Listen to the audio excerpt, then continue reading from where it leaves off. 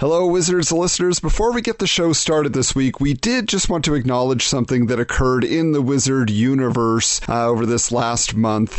Something that you likely saw on our feed if you follow our social media or any of the former Wizard staffers that we have had on the Wizard Files. Editor-in-Chief of Wizard, really the co-founder of Wizard Magazine, Pat McCallum, passed away in July, just after the 4th of July weekend. It was a shock to all his friends and former collaborators, whether it was at Wizard or DC Comics, where he had quite a career as well. And so we just wanted to acknowledge that and once again send our condolences out to all his friends and his family, especially at this time. Pat obviously was the voice of the magazine, as you have heard over and over again in the interviews that we have done. Certainly a man that we had hoped that we would get a chance to talk to, and unfortunately now that is not possible. But I will tell you, because it has been a question that has come up, we have been in contact with and been contacted by many of his former co-workers at Wizard, want to pay tribute to Pat. We don't know 100% when that is happening yet. Of course, everybody's just taken some time to process their loss, but that will be a special that we put together as we give a chance everybody to share some of their favorite stories about Pat and what he meant to their lives. So that is something that you can look forward to, and that is on the horizon. We will be paying tribute to this man who meant so much to all of us for the entertainment he provided and for the friend that he was to so many. So just wanted to give you a heads up on that, but let's get into a very fun episode of Wizards, the podcast guide to comics.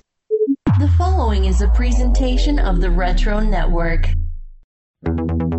Two men with identities forged in the white-hot fires of the 90s comic book boom, now ready to re-examine the era where heroes became extreme and what magazine gave rise to a market of speculation. If you've got the guts, prepare to enter the world of Wizards, the podcast guide to comics.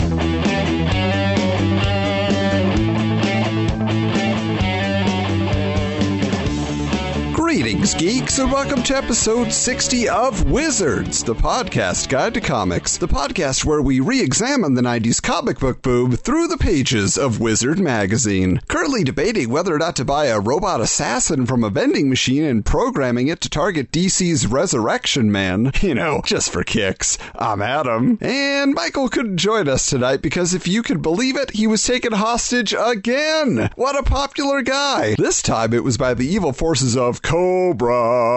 I can only imagine what plans Dr. Mindbender has for my dear co-host. But luckily, we have another real American hero with us tonight to help bring Michael home safely. As far as we're concerned, the fact that this man has a full run of Wizard and Toy Fair magazines makes him a truly heroic figure. But speaking of figures, he's also designed tons of packaging for your favorite throwback G.I. Joe action figures of the last decade, including the awesome new Sergeant Slaughter figure, which is fitting since he also designs amazing in-ring gear for current WWE superstars. So it is our great pleasure to welcome to the show, Adam Riches. How you doing? I'm great, fellow Adam. How are you?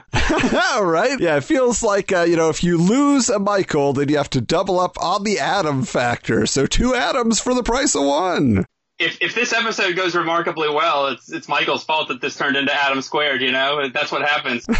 Yeah, and speaking of our abundance of Adams on the podcast tonight, I feel like it might get confusing if I refer to you as Adam all the time. I might start answering the questions myself. So is it all right if I call you Riches? You absolutely can. Go for it. Does that mean that neither Larry Hama nor Hasbro has given you an official G.I. Joe codename yet? To some extent, I guess my own self-appointed G.I. Joe codename is Widescope, because if you have the Widescope version 2 action figure, which I painted the card art for, I used myself as a model, so... Hey, there you go. There is sort of a G.I. Joe figure loosely modeled on me. That's not the codename I'd necessarily give myself, but, I'll take it. Well, since we're talking comics here, then it begs the question, did you ever mail away for that custom G.I. Joe action figure? I am blanking on the name right now, but it was some Brigade, and you could mail away. I remember seeing it on the back of an Alf comic. Yeah, Steel Brigade. Yeah, that's it. Shockingly, I didn't, and I have no good reason why, because I was definitely mailing away for other stuff at the time. I don't know if it just didn't speak to me as a kid or what, but I wish it had, because it's a quite expensive figure now. Speaking of those childhood days gone by, we want to find out not just your favorite action figures, but your favorite comic books. So, Riches, why don't you tell us your origin story?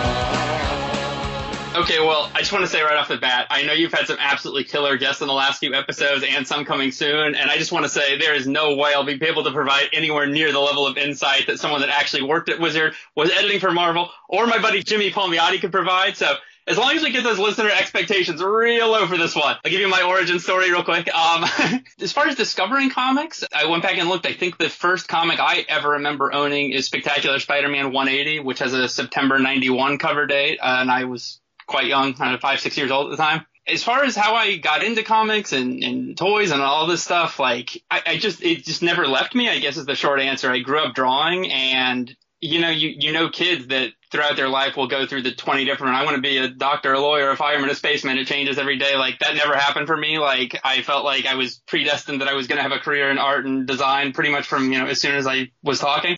There's days where I wonder if I was crazy for not deviating from that, but it's also kind of cool that, like, I always sort of had that. I mean, we have so many, like, pictures and videos and stuff of me as a kid feeling that way, and it's kind of interesting to feel like you were almost on, like, a predestined path, because they're really, I didn't have, like, Joe Kubert or John Romita or something as a father, you know what I mean? Like, it's just, like, there's nobody in my close circle that's in the industry or that even really pursued art in any kind of professional or serious capacity, so I don't really know what led me down this path, but basically just a lifetime of being a fan and collecting, reading comics, cartoons, toys, video games, and, and endless love for it that just eventually, when it got too old to be socially acceptable to collect, I just turned it into a career.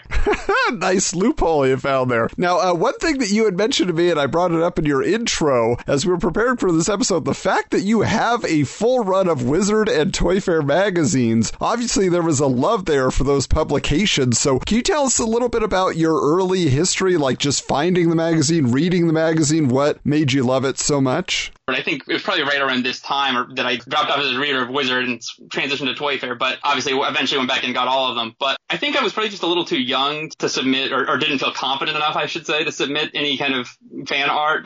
Homemade Heroes was an enormous inspiration for me, though. I mean, I can't tell you how many figures I ruined because of that. So many things that I was like, I could do that, and, broke heads off things and badly painted them and stuff that years later I was trying to restore and undo my childhood damage on. But yeah, I think just growing up in a pre-internet era in that time period, it was the only place to get this much sort of aggregated comic book news in one place, or toy news, on the other end. And I think I'm such a visual person. It was just so exciting to flip through it and just to see such a wide variety of art and styles and stuff. Because even as a kid, like, I'm sure a lot of the articles were, way over my head, or like I wasn't really retaining them the way I probably should have been. But, when you buy a comic book, you're getting 30 pages of one art style. When you bought this, you were getting exposed to art from the whole world over, from, a million different people. And it was just, I think that's what really drew me to it. It was just so cool every month to have so much style inspiration, and especially seeing upcoming toys and stuff. Like, I don't even know how I actually came about knowing it existed. I probably found it at like a grocery store or something maybe, but instantly hooked. And I was a subscriber for several years of Wizard, and then, like I said, eventually dropped off and subscribed to Toy Fair, which I kept that until the end of the run. Wow, that's wild. Okay, so I mentioned a little bit about your career up top, but for those who don't fully understand what it is that Adam Riches does, can you explain kind of your career path and the type of projects that you work on? I think that would be very much of interest to our listeners. Yeah, it's funny whenever you have like the doctor's office or something, and they ask like what's your career kind of thing. Like, I don't even know how to answer that question. Really, I mean, I guess I want to say I'm an illustrator is like the catch-all term, but I'm a comic book cover artist. I've worked for pretty much every major publisher at some point: Marvel, DC, IDW, Boom. I do a lot of toy design work. I've done designs for Super 7, Boss Fight Studio, NECA, Hasbro. I've done costume designs for the WWE, and then some of those designs have been turned into video games and action figures by Mattel. But a lot of just oddball stuff too that I don't even really talk about online because I feel like it doesn't really have the fan following that I'm necessarily, out to attract or whatever. But like I've done storyboards for commercials for an Emerald crock pot. Bam! Had to do it. The most off-the-wall stuff, like, if it involves art and some kind of practical element, like, I'm involved in it. I mean, but my real passions, I would say, are all pretty much surrounding, like, the toys and comic book stuff. But I've kind of dabbled in it all. It's been a wild ride, kind of never knowing what the next thing's going to be. Like, and I'm kind of at a point in my career now where I can thankfully dictate that to an extent. But I've done character designs for TV shows. I've done animation designs for DreamWorks and Disney. I mean, just like, you name it, all kinds of weird fun stuff. Yeah, so kind of like a have pen will travel type situation, right? And this issue actually feels like it's also kind of all over the place. You never know what topic is going to come up next. But we always like to start out, you might have back in the day thought to yourself, maybe I need to write into some artist or some toy manufacturer for advice. So we're going to check out what the readers of Wizard were writing into Magic Words with Willie Lumpkin's Mailbag.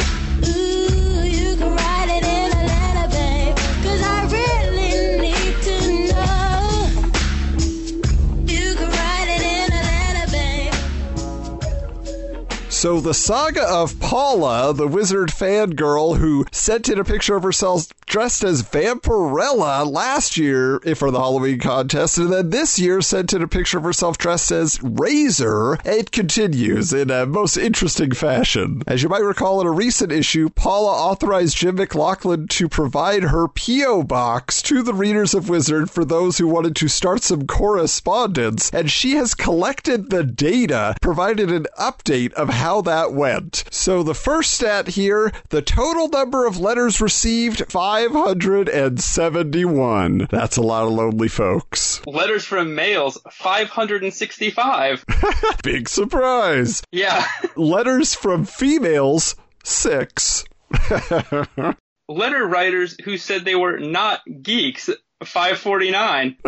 Sure you're not. Letters from prisoners, 3. Letters from servicemen, 14. Letters from outside the U.S., aka international pervs, 37. Letter writers who thought that I was the real Razor model, 2. Might as well have been. It was a pretty good costume. Letter writers who sent in pictures of themselves, 41. The content of those photos is not disclosed here. That's probably for the best. Letter writers who sent in artwork, 16. Hey, could have been a young Adam Riches. It could have been. Letter writers who appeared to be real psychos, 5. As opposed to the other 500 and something fake psychos. Yeah. Letter writers who made sexual references, only 7. That's surprisingly low. Showed an awful lot of restraint there. Yeah. The majority of people, about 90%, ask me for more pictures of myself, and I'm still receiving about 10 to 20 pieces of mail a day. It's been fun so far. Please feel free to run my address again, along with one of the new photos I've enclosed. Tell everyone they can keep writing, although I can't promise a personal response. Oh yeah, and tell those 5 psychos not to bother writing at all. Oh, Paula. Man, this letter, if she hadn't given a P.O. box as an address, I would be convinced that this was just bait for To Catch a Predator. It really does feel like a pre-internet taking over everything way to do that. You're right. So how about you read Jim McLaughlin's response here? A mere 96% of the people who wrote to you felt a need to explicitly state that they weren't geeks. Methinks they doth protest too much. But that's quite the response there. Heck, those numbers are about the same, or gulp, slightly higher than the ones we get for Magic Words. What you trying to do? Horn in on my territory? You'd better watch your step, Missy. The one statistic that I am not seeing there, it just seems like it would be so obvious to include, is how many of those people were asking for dates. I have to imagine it was more than half. Yeah, I almost wonder if those responses were edited, because I was like, I can't even imagine. I mean, granted, it was a different time, but I feel like if you put this out into the world now, I can't even fathom the responses it would generate. I mean, look at what the things people are willing to publicly write on Twitter and imagine what you get private response in this. Exactly. All right, well, we have another one up here with Jim McLaughlin getting a bit of a curveball. He is answering the age-old question proposed by Jeremy Strunk of Oklahoma City, Oklahoma. Hey, Wizard, what the heck is a bat mite? And old Jim's response here, a bat mite is a lot like a bat flea or a bat tick. It can usually be taken care of with some good grooming of your dog or the right medicated powder. See your veterinarian for further details. I do have a letter I feel like we have to draw attention to. I might be totally wrong, but on page 10, there's a letter basically talking about how gimmick covers are bad, and I think this letter might be written by none other than a young Jim Rugg of cartoonist kayfabe fame, future Eisner Award-winning comic artist. But this one's written by James Rugg, so we might have to do some investigation, but he is from Pennsylvania, so maybe. Wow, good catch. All the pieces fitting together there. You know, I'll mention just real quick, when we were putting this podcast together, we had no idea that Cartoonist Kayfabe existed. For those who don't know about their YouTube channel, they actually go through issues of Wizard Magazine, but in video form, and it's a very different format from what we do here, since we're focused more on the history and behind the scenes and all of that. But it was interesting because as soon as we started the podcast, somebody reached out to us once and they're like, so did you intentionally rip off Cartoonist Kayfabe? And I was like, well, I didn't actually know they existed until we had actually started the podcast, but maybe we're due for a crossover someday. The good news for the listeners of Wizards is that you guys are putting out episodes at about a 4-to-1 ratio to what they are. So if you ever want to see the end of the Wizard saga, I feel like this is the source to stick with if you want to get to that in this lifetime. Yeah, and I actually did watch like one or two of their episodes just to understand what they were about. And in one of those episodes, they said specifically, we're only going up to a certain year. I feel like it was like 99 or something. Like they said, at this issue number, after this point, Wizard didn't matter to me, so I don't want to cover it. Whereas, yes, we will be covering Wizard until the bitter end, and how bitter it was. But when a major publication decides to close its doors, whether on the comic book side or the magazine side, there's usually a headline, so we're going to get into it all now with a little bit of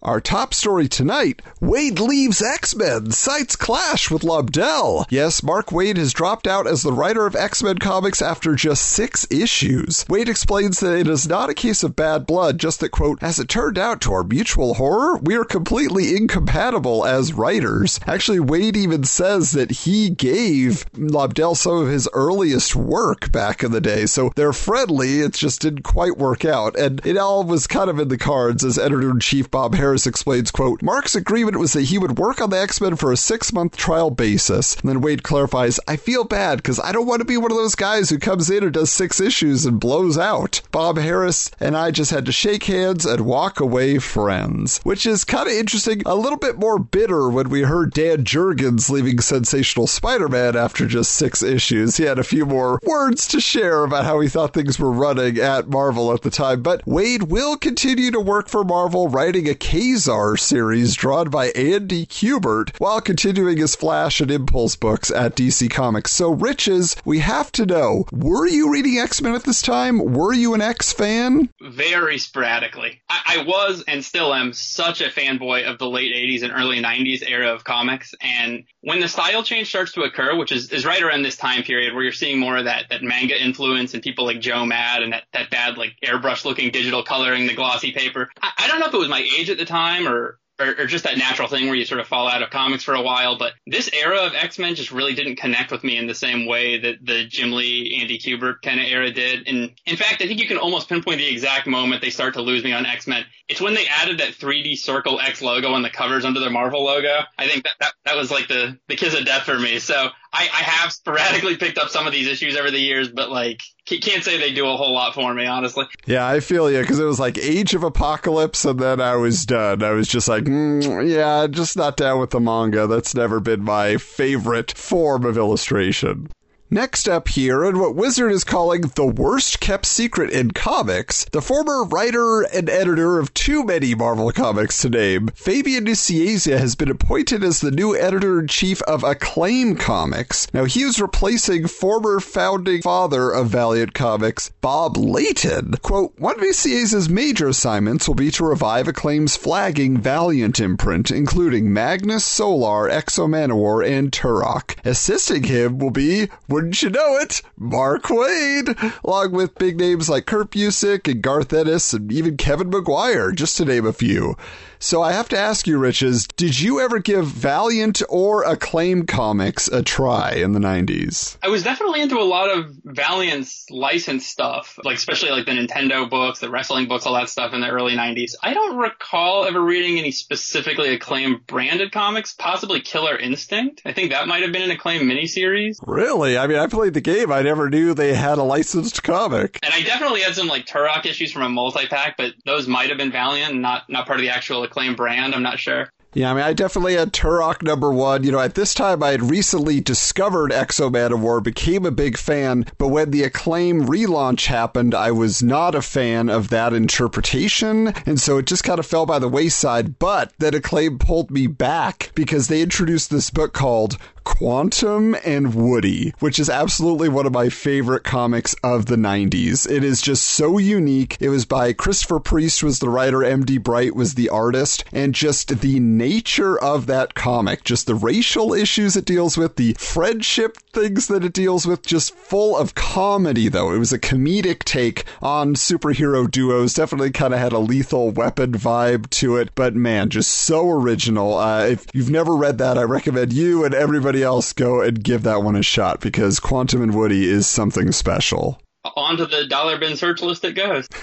Why don't you take the next story here? Marvel editors James Felder and Stan Hayden have created a college course at NYU called the Stan Hatton Project, in homage to Marvel legend Stan Lee, which is a way of honing the plotting and scripting abilities of up-and-coming comics writers. The two most recent graduates who are finding work at Marvel at this time were Jamie Campos and Joe Kelly, who went on to write X-Men, Spider-Man, Deadpool, Superman, JLA, and even co-created Ben 10. Yeah, it's just interesting to hear those names, because they both went on to do some stuff, and Joe Kelly in particular, right? It's just interesting to see kind of the jump start they were given in a way by this program. But specifically Ben 10, my kid was just bugging me today. He's like, hey, they took Ben 10 off of Netflix, so he's a fan.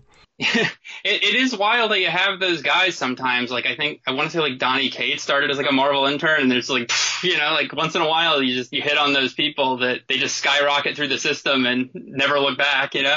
Yeah, definitely. You just never know. Now, finally here, Wizard ran a poll on America Online asking users to vote on who they thought would become the biggest characters in comics during the next 5 years. So Teen Titans were at the bottom of the list with 3%, Elektra got 6%, Hulk grabbed 11%, and Superman scored just 14%. And that means that the runaway winner with 66% of the vote was everyone's favorite comics icon, Other. Yes, Other, master of indecisive possibilities. So I must ask you, Riches, what do you think Other's power set would be? Oh man, this is too funny. I imagine Other being almost like an amalgamation of that Combos Man promotional comic and like that X-Men Captain Universe comic where they print your name into the story, perfect. You know? Like Other is somehow both the most generic and powerful hero in the universe simultaneously. Like, what can't Other do, you know? I love it. I think a secondary power, though, is that Other never looks like himself. So he's everyone and everybody. I say this because recently in our interview with Jimmy Palmiotti, he's like, haven't we met before? And I just had to tell him, I have one of those faces my entire life. People are like, hey, don't I know you from somewhere? Oh, are you related to this person? Like, literally, I look like whoever they want me to look like, but never me. So I then could be the secret identity of Other as well. But now it's time to get down to the details here. That's right, we're going to get into the meat of this issue with our table of contents. So Rich's Wizard issue 60 with an August 1996 cover date was the 5th year anniversary bash issue, featuring a Bart Sears cover of the Hulk punching through a wall of Wizard magazine covers from years gone by. And about the cover, Wizard said, our 5th anniversary issue. To help celebrate the event, we oversized the issue and pursued 2 different cover possibilities, a more celebratory cover or an interesting Captain Marvel themed gatefold cover pitched to us by Alex Ross. Ross positioned Marvel Comics Miss Marvel, Captain Marvel, and Marvel Boy opposite DC Comics Mary Marvel, Captain Marvel, and Captain Marvel Jr. After dwelling dwelling on it, we went with this in-your-face Hulk cover instead, featuring the Jade Giant smashing through the wall of old Wizard covers. We felt it was an image more in tune with our celebratory event. The Ross cover was delayed for a later issue that sadly didn't materialize, and it never made it past the initial sketch phase. Wow, we were going to post this to social media because this is amazing. That's definitely a piece of lost art. If they had gotten Alex Ross to do that just at any point, that would have been a big hit. You'd think, yeah. Despite the celebration, though, the packed-in items with Wizard 60 are kind of disappointing because there was a Wizard Spawn Chrome card and an Independence Day movie trading card, but I don't know, it feels like they could have done a little bit more. You'd think maybe like a swatch of cloth from one of Gareb Shamus's shirts or something, you know? Maybe that sweater he's wearing with all the billiard balls on it on the first page. Yeah. Now, inside the issue, there was also an offer, a mail-away coupon for Lady Death the Crucible half. They'd already done a Lady Death half previously. This was her new upcoming miniseries. And so we have that in the archives, but there was also an alternate cover. There was a variant of this, which was a white canvas sketch cover. So it's got like, canvas texture to it. And then it looks like somebody drew it out in pencil. It's obviously been mass-produced, but it's got that look to it. I saw this in a comic book store like 2 years ago, just as we were getting the podcast started, and I didn't pick it up. And then I was out of town. It was where my mom lives. So for my birthday, I was like, hey, why don't you go buy me that comic that I wanted? I called the comic store. They're like, oh, we already sold it. I was like, man. And so I finally found it for less than what I would have paid at that store. So I was excited. We do have both versions that we'll be sharing on social media so you can see it. But there are these variant,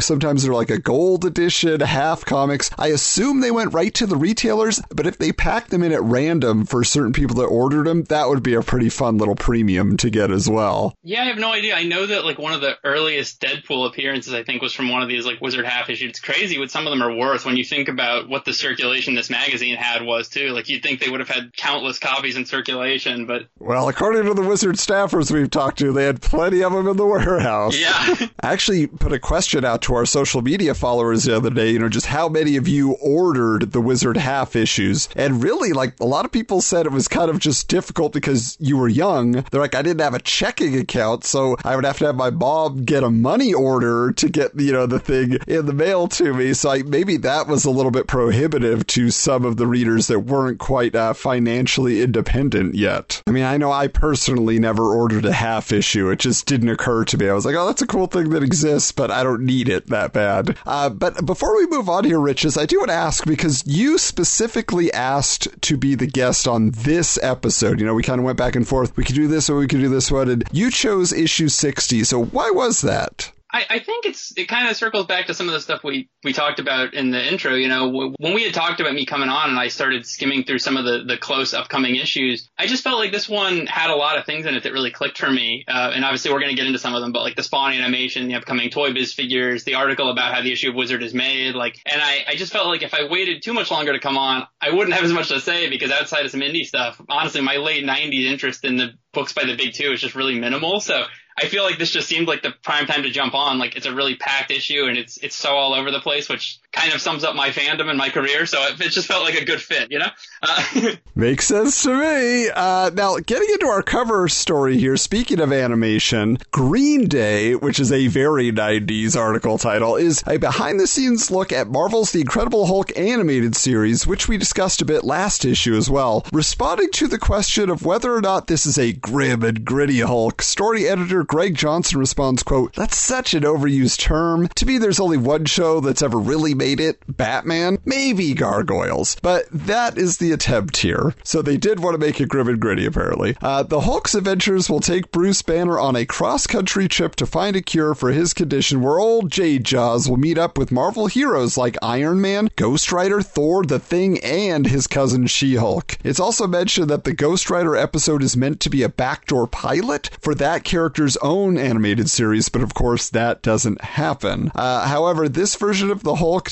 debuted in a very similar way as that, as part of an episode of Iron Man before that show was canceled. So Marvel Animation really did want to create a shared universe. This is long before the MCU. I just find that kind of fascinating. But Riches, I have to assume that animation was a big influence on your career. Do you have any specific memories of this show, or just was animation something that got you thinking about your ability to draw and create? Well, animation, as far as my career, huge. I've spent the majority of my life in Florida, and as a kid, Disney used to actively produce animation in Orlando, and I took that tour so many times I couldn't even tell you. So there's really a decent period in my young artistic life prior to going to art school, and I really thought I might pursue animation as a career. But much like how I felt about that, we'll call it glossy period of late 90s comics, I think computer-assisted and computer-generated animation just didn't really resonate with me in the same way, and so that's when I kind of deviated. But I still have such a huge love for cell-drawn animation. I still collect animation cells. And as far as this Hulk series, I mean, I definitely remember it being on, but I think I just loved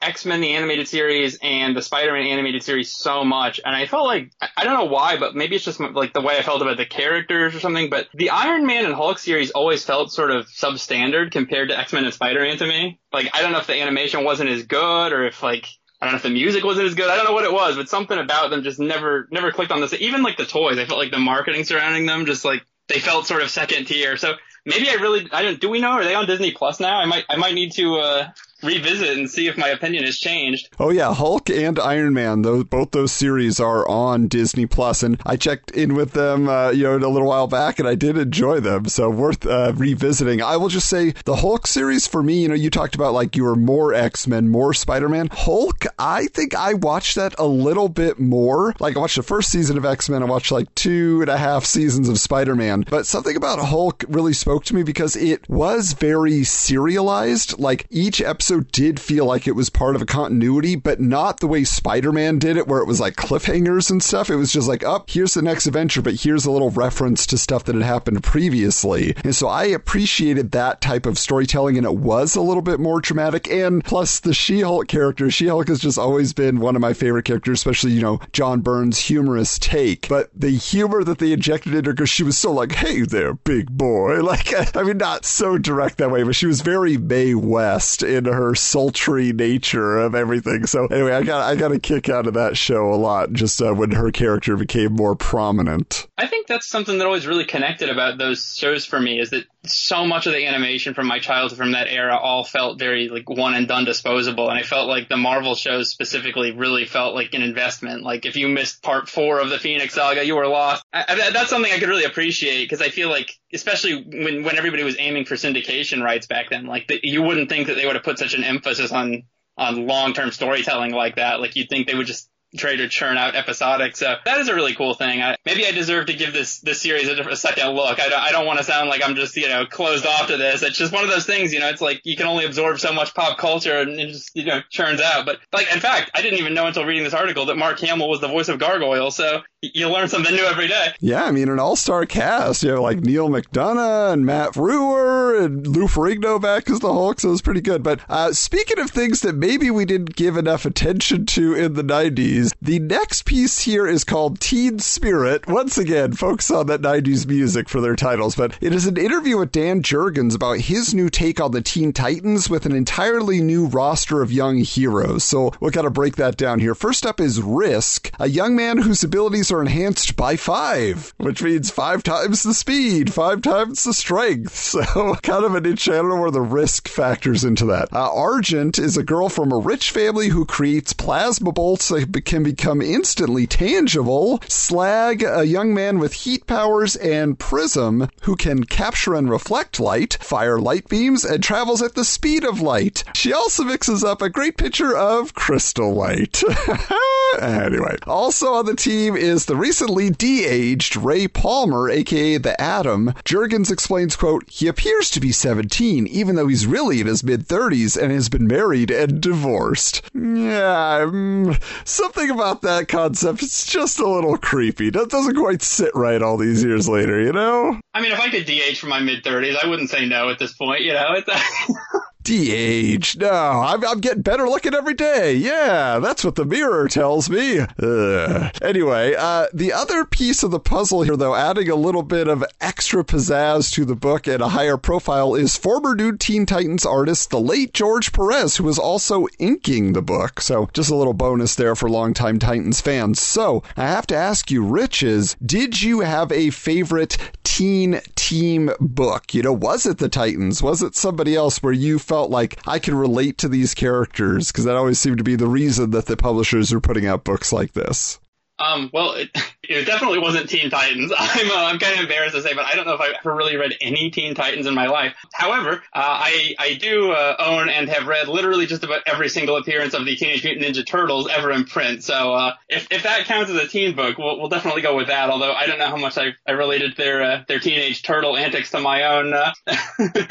Yeah, I mean, I think that definitely counts. Although it's kind of like outside the box in a way, even though it's right in your face. You know, it's like Teenage Mutant Ninja Turtles. They are teens, they are a team, and they are mutants with superpowers. Never thought about it that way. Personally, I'm just happy you didn't say Power Pack. Oh, I'm a big Power Pack guy. Is anyone? Yeah, I can't imagine who would be saying that, but I think we might have a little bit more in common with this next fella. Yes, this is an article called Shoot to Hurt, and is an interview with the creator of Scud the Disposable Assassin, Rob Schrab, who has been getting a lot of ink in Wizard in the past few issues. He's the new golden boy. But on the origins of this vending machine robot assassin, the creator reveals, quote, Scud is an allegory for trying to overcome my personal problems. The return to this childhood love of comics, he said, came after Schrab was rejected by a potential girlfriend. Quote, I was gaga over her, and she thought I was a psychotic stalker. I mean, we're all familiar with that story, right? Restraining orders, just part of the dating process. But I was completely shattered. I didn't want to cry anymore. I wanted someone who would laugh in the face of danger. So I came up with a comic book for me. As for how he designed the unique yellow robot, Schrab doesn't have much of a story behind that. It says, quote, I think I drew one picture and that's how we ended up. So though Schrab says he originally planned to turn Scud into an animated short, he soon realized, quote, I didn't have the people, time, or money to do even a 5-minute piece. So I figured I'd do it as a comic book, but storyboard it so I could take the pages and animate them. So to date, this has not happened, even though at this time, Schrab had a development deal with Oliver Stone's production company, and his writing partner Dan Harmon has gone on to create some very popular TV shows. It just feels like somebody could have pulled the string. Somebody could have gotten this through, especially on one of the streaming services by now, you know? They're always desperate for content. Yeah. But before I get into that, you know, as you're reading that, all I could think about was, do you think Rob was one of the people that wrote a letter to Paula at the beginning of this? But yeah, you know, I definitely had some love for Scud. I think Scud was one of those characters where I almost remembered the character visually, like, more than the comic he originated from. Like, it was just one of those things where it's like he seemingly came out of nowhere and he was everywhere all of a sudden. I remember thinking that his Bullseye logo kind of reminded me of Tide laundry detergent. Wow, you're right. Never thought of that. And I definitely remember the video game. I remember the action figure. So, like, I really responded to the visuals of it. But, I mean, it was years before I think I actually realized that this was based on a comic. And that's kind of like what I was saying earlier about how, like, I think I would, quote-unquote, read Wizard as a kid. And, like, I would see the images and be like, awesome, very awesome. I'll buy that toy. I'll buy that video game. But, like, I think sometimes, especially like if you didn't have a local comic shop and you were just getting stuff like off a spinner rack or pharmacy, grocery store, whatever, like anything other than like the absolute like top tier A-list Marvel DC stuff, you wouldn't have had any way of getting. So I think maybe it's just one of those things that like as a comic didn't cross my path right away. But yeah, I have a lot of love for it. I think especially because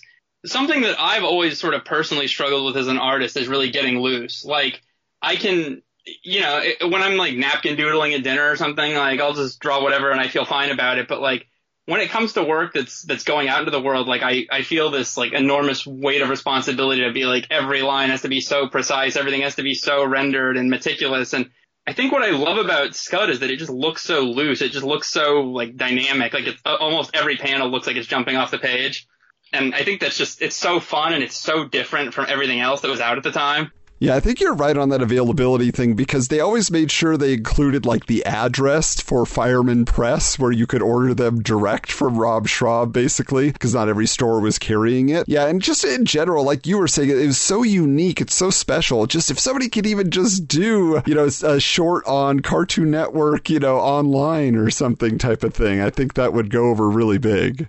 I'm really surprised that I guess maybe the timeline's a little bit off, but I feel like this would have lent itself so well to MTV's Liquid Television. Like, this could have fit in so beautifully alongside like the Max and Eon Flux. Oh, definitely. Yeah, and especially if they could have really like just gone crazy with the violence and stuff, which they probably could have at the time, But yeah, I think it's very much waiting to be animated. This is the kind of thing that I wouldn't be surprised in the slightest to see it have a huge resurgence one day. Yes, someday soon, please. All right, well, next up here, Business Plan is a look at the Heroes Reborn sketchbooks of Jim Lee and Rob Liefeld as they prepared to revamp Marvel mainstays like Captain America, the Fantastic Four. Jim Lee explains that the two artists would actually be sketching while taking meetings with Marvel and then discuss their ideas and show off their drawings after, the suits left the room. So there's a lot of just interesting concept sketches here. And so, Rich, I have to ask, as an artist, do you respond more to Jim Lee or Rob Liefeld, or do you have a favorite redesign that is presented here by either one?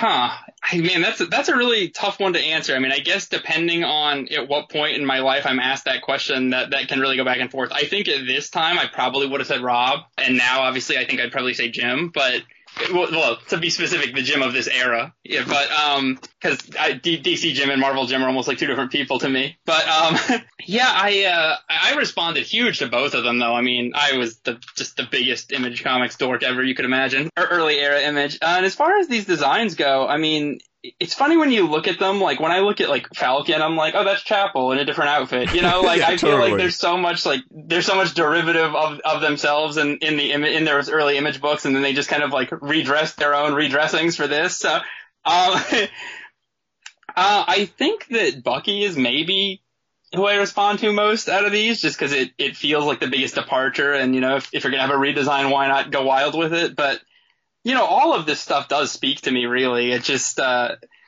really like the Reed Richards costume redesign there.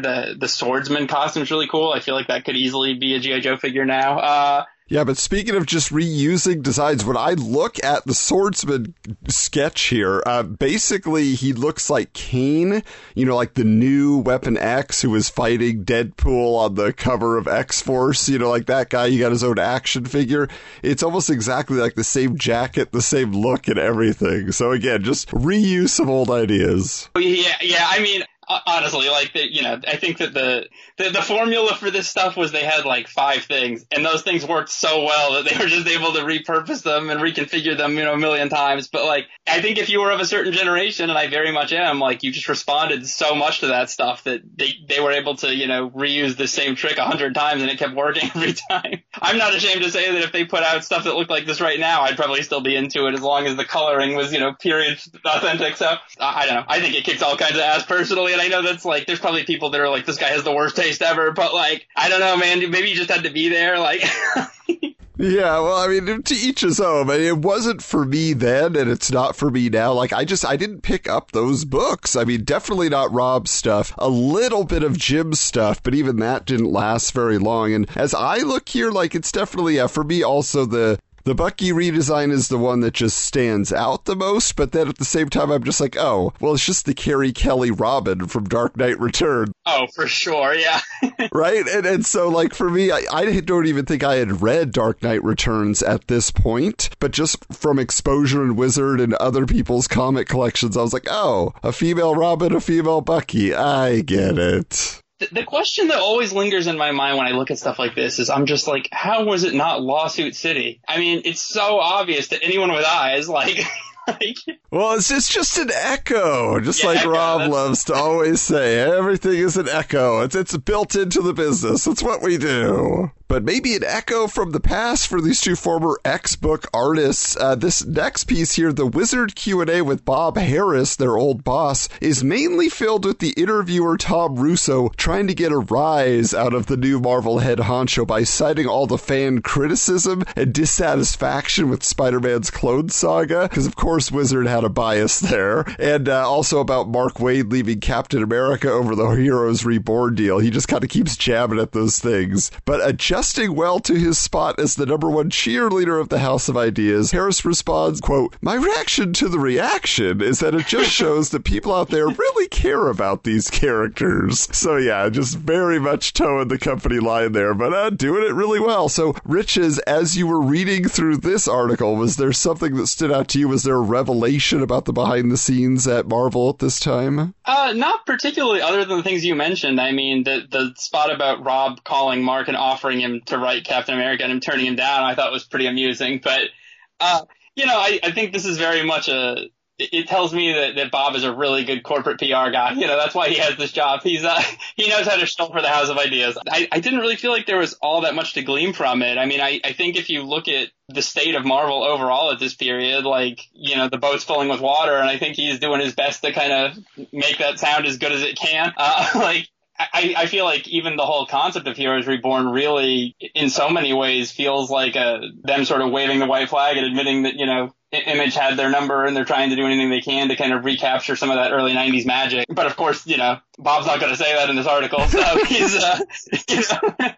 So I think he does a good job of trying to navigate what's sort of a difficult situation, being in the position he's in. Yeah, basically just like a hype piece with not a whole lot of hype. Now, I will say that, the large portion of the rest of the issue, speaking of kind of filler maybe, is taken up by something called the Fab Five, which is a very in-depth retrospective on the biggest comic book events of the last 5 years. It's actually a great reference tool, but it is something that we have been covering on every episode of the show, so it really doesn't make sense for us to go through and break that down. But if you just want like a recap of the first part of the 90s, what was going on in the comic book industry, it's a great piece. Yeah, not a whole lot to cover for listeners of this podcast, but I will say it is a really good article. I think Wizards sometimes can be guilty of feeling like an advertisement and or very preferential to their friends, but I think it's a very fair article and it really does cover a lot of good stuff. So if you just find a random issue of Wizard in the dollar bin, this is a good one to get if you just want to kind of get a quick summary of the last 5 years of Wizard. But there's also a list like the top 100 comics you've got to own, but it's all titles you would expect, like the Dark Knight Returns we talked about, and like just seminal storylines where it's just like, okay.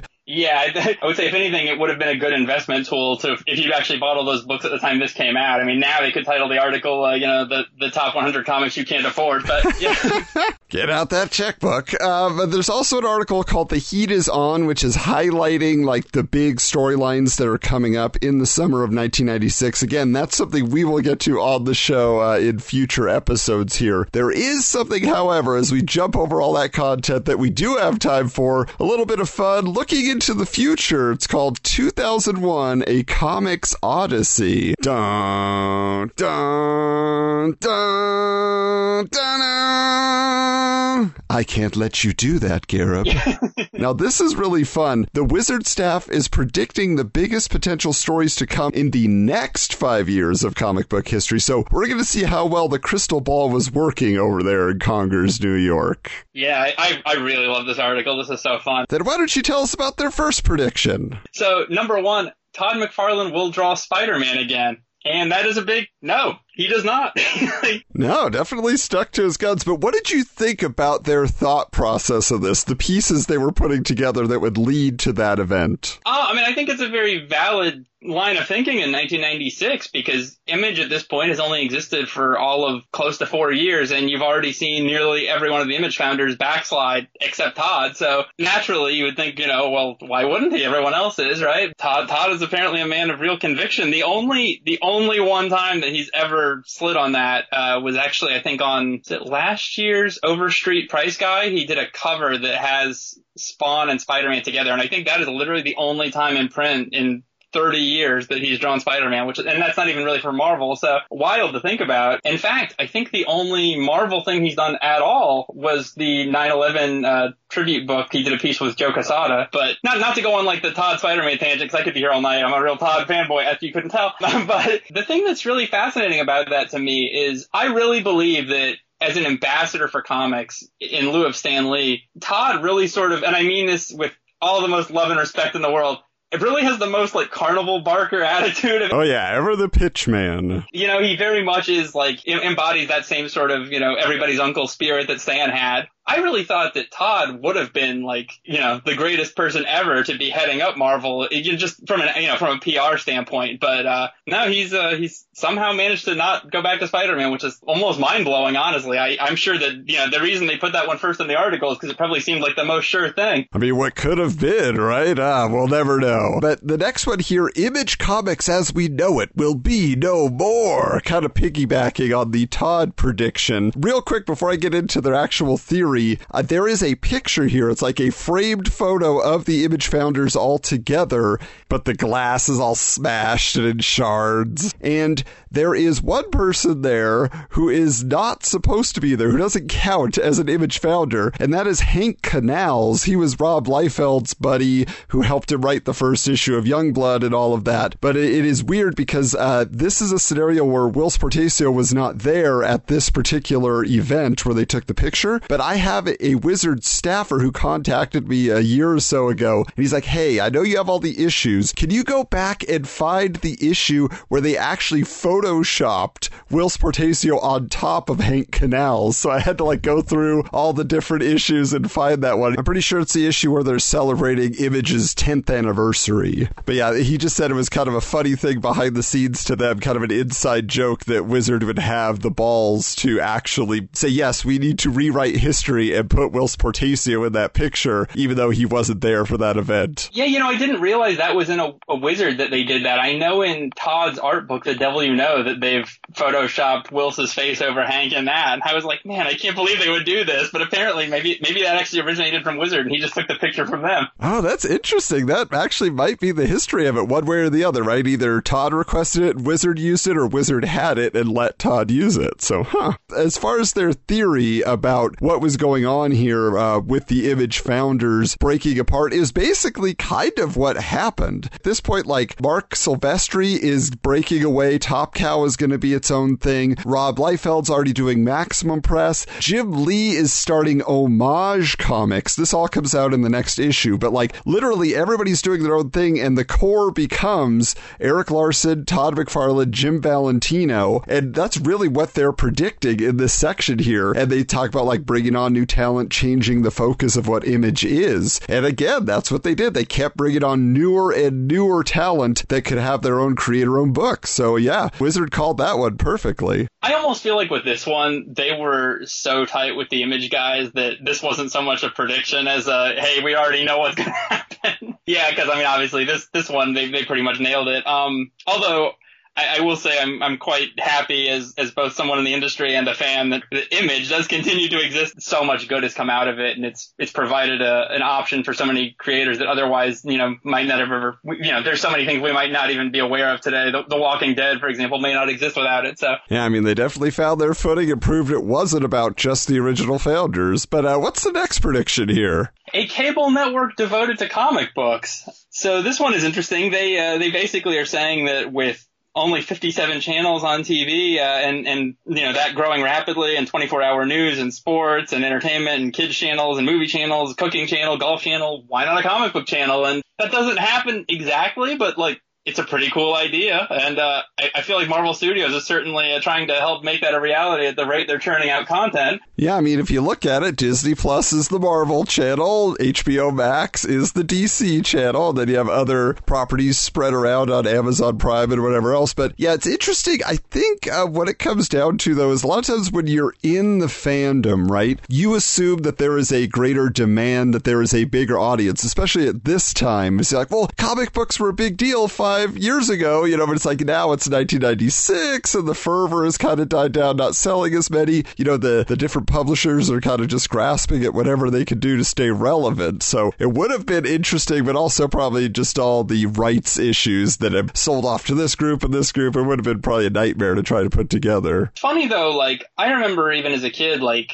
seeing reruns of like the old Spider-Man, what Amazing Friends, whatever it was called. There was so many of those older like 60s and 70s era, like, you know, Ferrigno's Hulk, all this stuff that like I was seeing in reruns. And like, honestly, if they had coupled all that stuff with like, you know, Dolph Lundgren Punisher and stuff, like, I don't know that they had enough to sustain a 24/7 channel, but like at that age, at that time, like, I mean, I certainly would have been into it. I could have seen like Sci-Fi Channel doing like 24-hour marathons or something. I mean, well, and Sci-Fi Channel was the closest thing we had because they were doing marathons of like Wonder Woman and the 70s Spider-Man TV series and Hulk and all that kind of stuff, and having Stan Lee do interstitials. And we're going to talk a little bit about some more sci-fi programming in a bit, but yeah, just again, a 24-hour superhero cable channel could have been interesting. Now, the next one here says American artists will be studying the work of Masamune Shirow, but that is something that already happened just in the previous issue or the one before. Like, they were interviewing, you know, J. Scott Campbell and Joe Madureira, and they were just saying, like, what are your favorite manga-influenced things? How have they affected your art style? They're like, yeah, Masamune Shirow. He's the guy. I love Appleseed. I love whatever, you know? So that was already happening. I don't know that that is really a prediction. They're just like, yeah, this is the future, but it's not like a big revelation. It's like, no, it's very clearly a thing. Yep. I mean, maybe this was written months earlier and they were compiling it or something for the 5th year anniversary issue. But yeah, I mean, I think you're spot on with that. I think it was so in the water. I mean, like, I think the anime influence on our culture at this point was already so obvious everywhere. It wasn't like it was on the cusp of coming. It had already well arrived by this point. I mean, it wouldn't be long before Wizard was producing Anime Invasion, Anime Insider magazine. So yeah, definitely. All right, up next, we've got You Will See Chains of Marvel Entertainment Stores. This one really pops me because the first line of this says, walk right past the Disney store in your local mall and head to the Marvel Entertainment Store. I'm like, yeah, they're one and the same now. Yeah, if you walk into a Disney store of any of their surviving malls that may still exist, you will see it's half Marvel product, and it's kind of crazy. And this really hit me as well because I remember how magical the Disney store was at my local mall. Like, I didn't even want to buy anything there. I wasn't a huge Disney fan, but going in and seeing like the fully sculpted, like life-size characters that were attached on the walls, like in these action poses. And the same at the Warner Brothers Studio store. I loved going there. They had full-size Justice League characters all posed together. Like, that was just an amazing experience to me. So if Marvel had been able to accomplish that, whoa. Yeah, the closest that I ever remember having to this, like at this time, I want to say it was maybe late 1993. I might be off slightly, but Universal Studios, at least in Florida, maybe California too, did a thing with Marvel, and they had like a live action character stunt show. It was just like a brief thing. And my mom took me to that because obviously I was, you know, totally Marvel superhero obsessed at the time. And they had like a pop-up shop, you know, little souvenir gift store thing there that had, you know, Toy Biz figures and comics and stuff, which in all honesty probably wasn't all that much different than what you would have found at any good comic store. But I think just the fact that it was a standalone like Marvel specific store as a kid like blew my mind. And so that was sort of my little like tiny glimpse into what an actual Marvel store would have looked like. And, you know, I feel like there's so much Marvel merchandise now that it's like, if you can't get away from it. I mean, if you go to a toy store now, or toy aisle, I guess I should say, we don't have toy stores.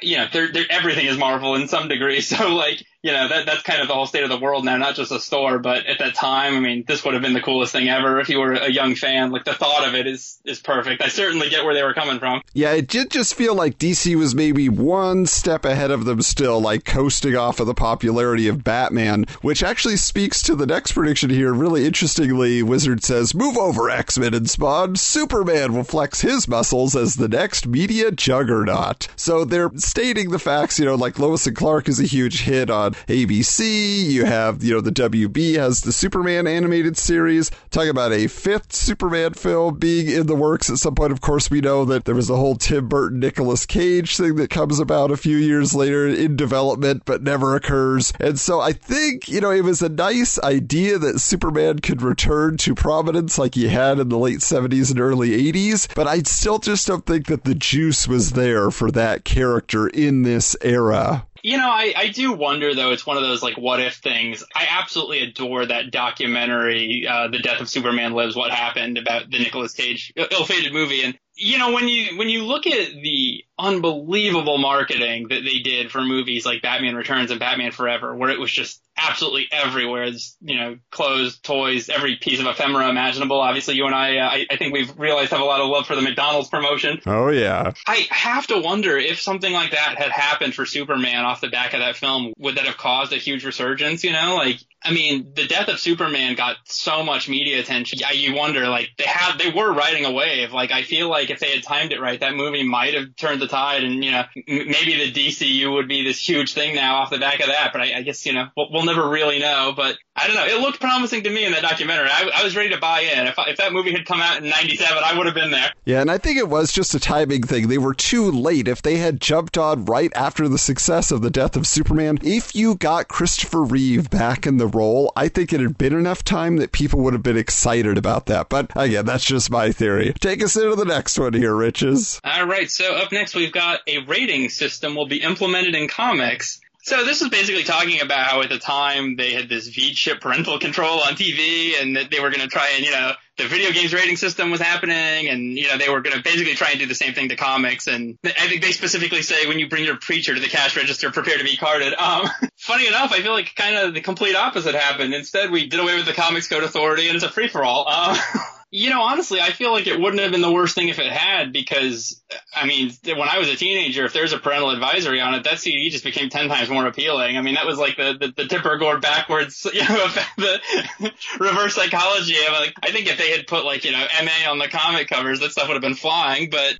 Yeah, I think you're right, and I think some of the publishers, much like the Comics Code Authority, just did it preemptively, because, for Marvel Knights, I know, for example, they would put, violent, mature content, especially when Garth Ennis was writing things, put that on the cover and let people know. Now, the next prediction here is that tomorrow's writers will not come from comics. So it says, in order for any comic book writer to survive and become successful, it's been proven that one must dig for gold in a different mine shaft. History tells us that the best comic book writers are pure writers who draw upon other forms of media. They just happen to use comics as their medium of expression. And they're referencing people like Neil Gaiman and Peter David, and people who obviously went on to write actual novels and things like that. But they also bring up the idea that, big entertainment is using kind of the reverse, is saying, well, we'll make comics, but we'll take people, with big names like Mickey Spillane, who had a successful crime series years before, whatever. Tom Clancy, they were doing this new project with him. For example, people like Brad Meltzer, who was on the bestseller list of the New York Times. Now he's coming in and writing Justice League mystery stories, with Identity Crisis and stuff like that. It was certainly the case. So good on you, Wizard. Yeah, I think they nailed it on this one. And I'm allowed to say this as an artist because I know none of my writer friends would ever say it. But I think that you will hear so many writers when you're, out at a con dinner or something sort of lamenting the fact that the most F-list celebrity can walk into Marvel and DC and they'll bend over backwards for them. But you could be, the greatest comic scribe for 20 years and they would always take the TV writer or the movie writer over you. So, yeah, I think they totally nailed it on this one. But, that said, in fairness to those writers, first of all, if anyone had the opportunity, they'd take it. So, no shade there. And also, a lot of these people, like Kevin Smith, for example, I think a lot of them got inspired to become writers from reading comic books. So in a way, it was just sort of a backdoor way of getting into comics, which I think they probably would have done at some point anyway if their career had taken a different trajectory to get them there. So yeah, it seems like if they were seeking to be legitimate in their field of writing or filmmaking or whatever, they probably would not start out in comic books and pursue it that way. But now that they've established themselves, they can kind of reverse engineer their career in comic books, definitely. Yeah, and I think that for me is really the big difference between the ones that I'm more accepting of as a fan and the ones that I am not. I've seen situations like, I know J.J. Abrams did a Spider-Man book with his son, and I have no idea what his level of fandom is. I don't know if that was just a backdoor way to get his son into Spider-Man, whatever. But like I said, no shade. If my dad could have walked me into writing Spider-Man as my first comics gig, you can damn well bet I would have done the same thing. But, obviously, like I said, for other people like Kevin Smith or something, the guy's geek cred is off the charts. So, anyone that is mad at somebody like that for getting that opportunity, or Brad Meltzer or whatever, they're just jealous because, I think they've all done really great work. So, but yeah, Wizard nailed it on this one. All right, well, we have our last prediction here. I think it's going to hit home for you. Yeah, the nail biter, the traditional artist will become obsolete. Computers. Well, so this article is in 1986, and this is a 5-year prediction, so they're not entirely right. They're not entirely wrong. I mean, I don't know, this is a kind of a loaded one to really unwrap, because if the implication is that a computer is going to 100% replace an artist, I think, you're seeing... This is probably really going to date this episode when I say this, but there's this thing that's extremely popular on social media like this week that no one will remember next month called DALL-E Mini, where you type in like a phrase and it, does AI generated art. And I think that that's what everyone's fear has always been. It's like you'll just write in like, draw a comic page that looks like Rob Liefeld and it'll just, spit out a page of Heroes Reborn for you. Like, I don't think that's ever happening. As far as like, did digital coloring and digital lettering forever change the industry? Like, yeah, of course it did. But well, and the thing is that I've learned recently, I'm sure you use these tools, but, I was watching the Marvel 616 documentary series on Disney Plus, and they were showing like, the current Marvel artists, how they are drawing, and they're still drawing by hand. They're just doing it on a tablet instead of a piece of paper. And so that seems to be the main difference, where it's like same skill set, just a different toolbox. Yeah, I think that's a big misconception to like the layman, is that, I can't tell you how many conventions where I've got the like, did you draw this? Yeah, shut up. Like, what? Yes, I did. Yeah. Nuh-uh. Yeah. But did you draw it by hand or a computer? I'm like, what do you mean? Like, they're one and the same, like the computer didn't draw it for me. Like, I think it's a tool like anything else. And I think that it's, to some extent, it's always going to be, in the operator's hands. I mean, I think to the most competent artist, if you hand them a stick in mud, they'd paint something better than, somebody that can't draw. Like, so I think, computers, like anything else, are a tool. And of course, things have evolved and changed. I mean, I do think that computers have taken away a little bit of personality in some areas. Like, I think that lettering looks more homogenized now maybe than it did 20 years ago. But as far as the effect it's had on art, I mean, if anything, I feel like in some ways it's actually caused people to really step their game up, because it's allowed for things that they wouldn't have had time to do before, like mirroring things or being like, oh, I should move that a little in the frame or whatever. And so I think it's bred a generation of perfectionists and people that are zooming in way too close and, going down to every pixel. And, it's probably driven some of us mad. So there you go, folks. You heard it from the horse's mouth. Same creative impulse, just on a digital screen these days. But that's where you're consuming all your media anyway, right? And speaking of media and, digitally created images, yes, that was certainly a concern in Hollywood, right? There's always that theory, someday they're going to replace all our actors with artificial intelligence. This was definitely the dawn of CGI being used to create your favorite sci-fi and superhero characters on screen in Hollywood. So let's check out what was going on getting those comic book adaptations to you in theaters with Heroes in Motion. All right, our top story here is a little bit inflammatory, kind of wild. Batman Forever director Joel Schumacher speaks frankly about why Val Kilmer didn't return in costume for Batman and Robin, and he bluntly says, quote, Val got fired for being an asshole. Enough said. That one's a real shame to hear, because I think Val was a really good Bruce Wayne, honestly. Like, I would have loved to have seen him in another movie, but, In less controversial news, we have some Marvel movie follow-ups here, as they're talking about Venom, Captain America, She-Hulk, and Longshot movies being in the works. We get none of those in this century, at least. And also, Generation X was officially not picked up by Fox for the network's primetime lineup, although I will tell you there is a follow-up that may contradict that in the next issue. Also, the Nick Fury movie that is mentioned here is the one thing that does get made and riches. Do you know who starred in the Nick Fury TV movie on Fox? I do not. None other than Baywatch's own David Hasselhoff. Wow. The Knight Rider himself. Man, I don't remember that at all. That's funny. Speaking of not remembered and probably never seen, there is a Vampirella live-action direct-to-cable movie coming to Showtime, which stars Talia Soto as the fanged femme fatale and Roger Daltrey from The Who as Vlad, a.k.a. Dracula. Now, this is interesting. They note that this is after Roger Daltrey just played a vampire character on Lois and Clark, The New Adventures of Superman. So he is like the vampire for lower-tier comic book productions.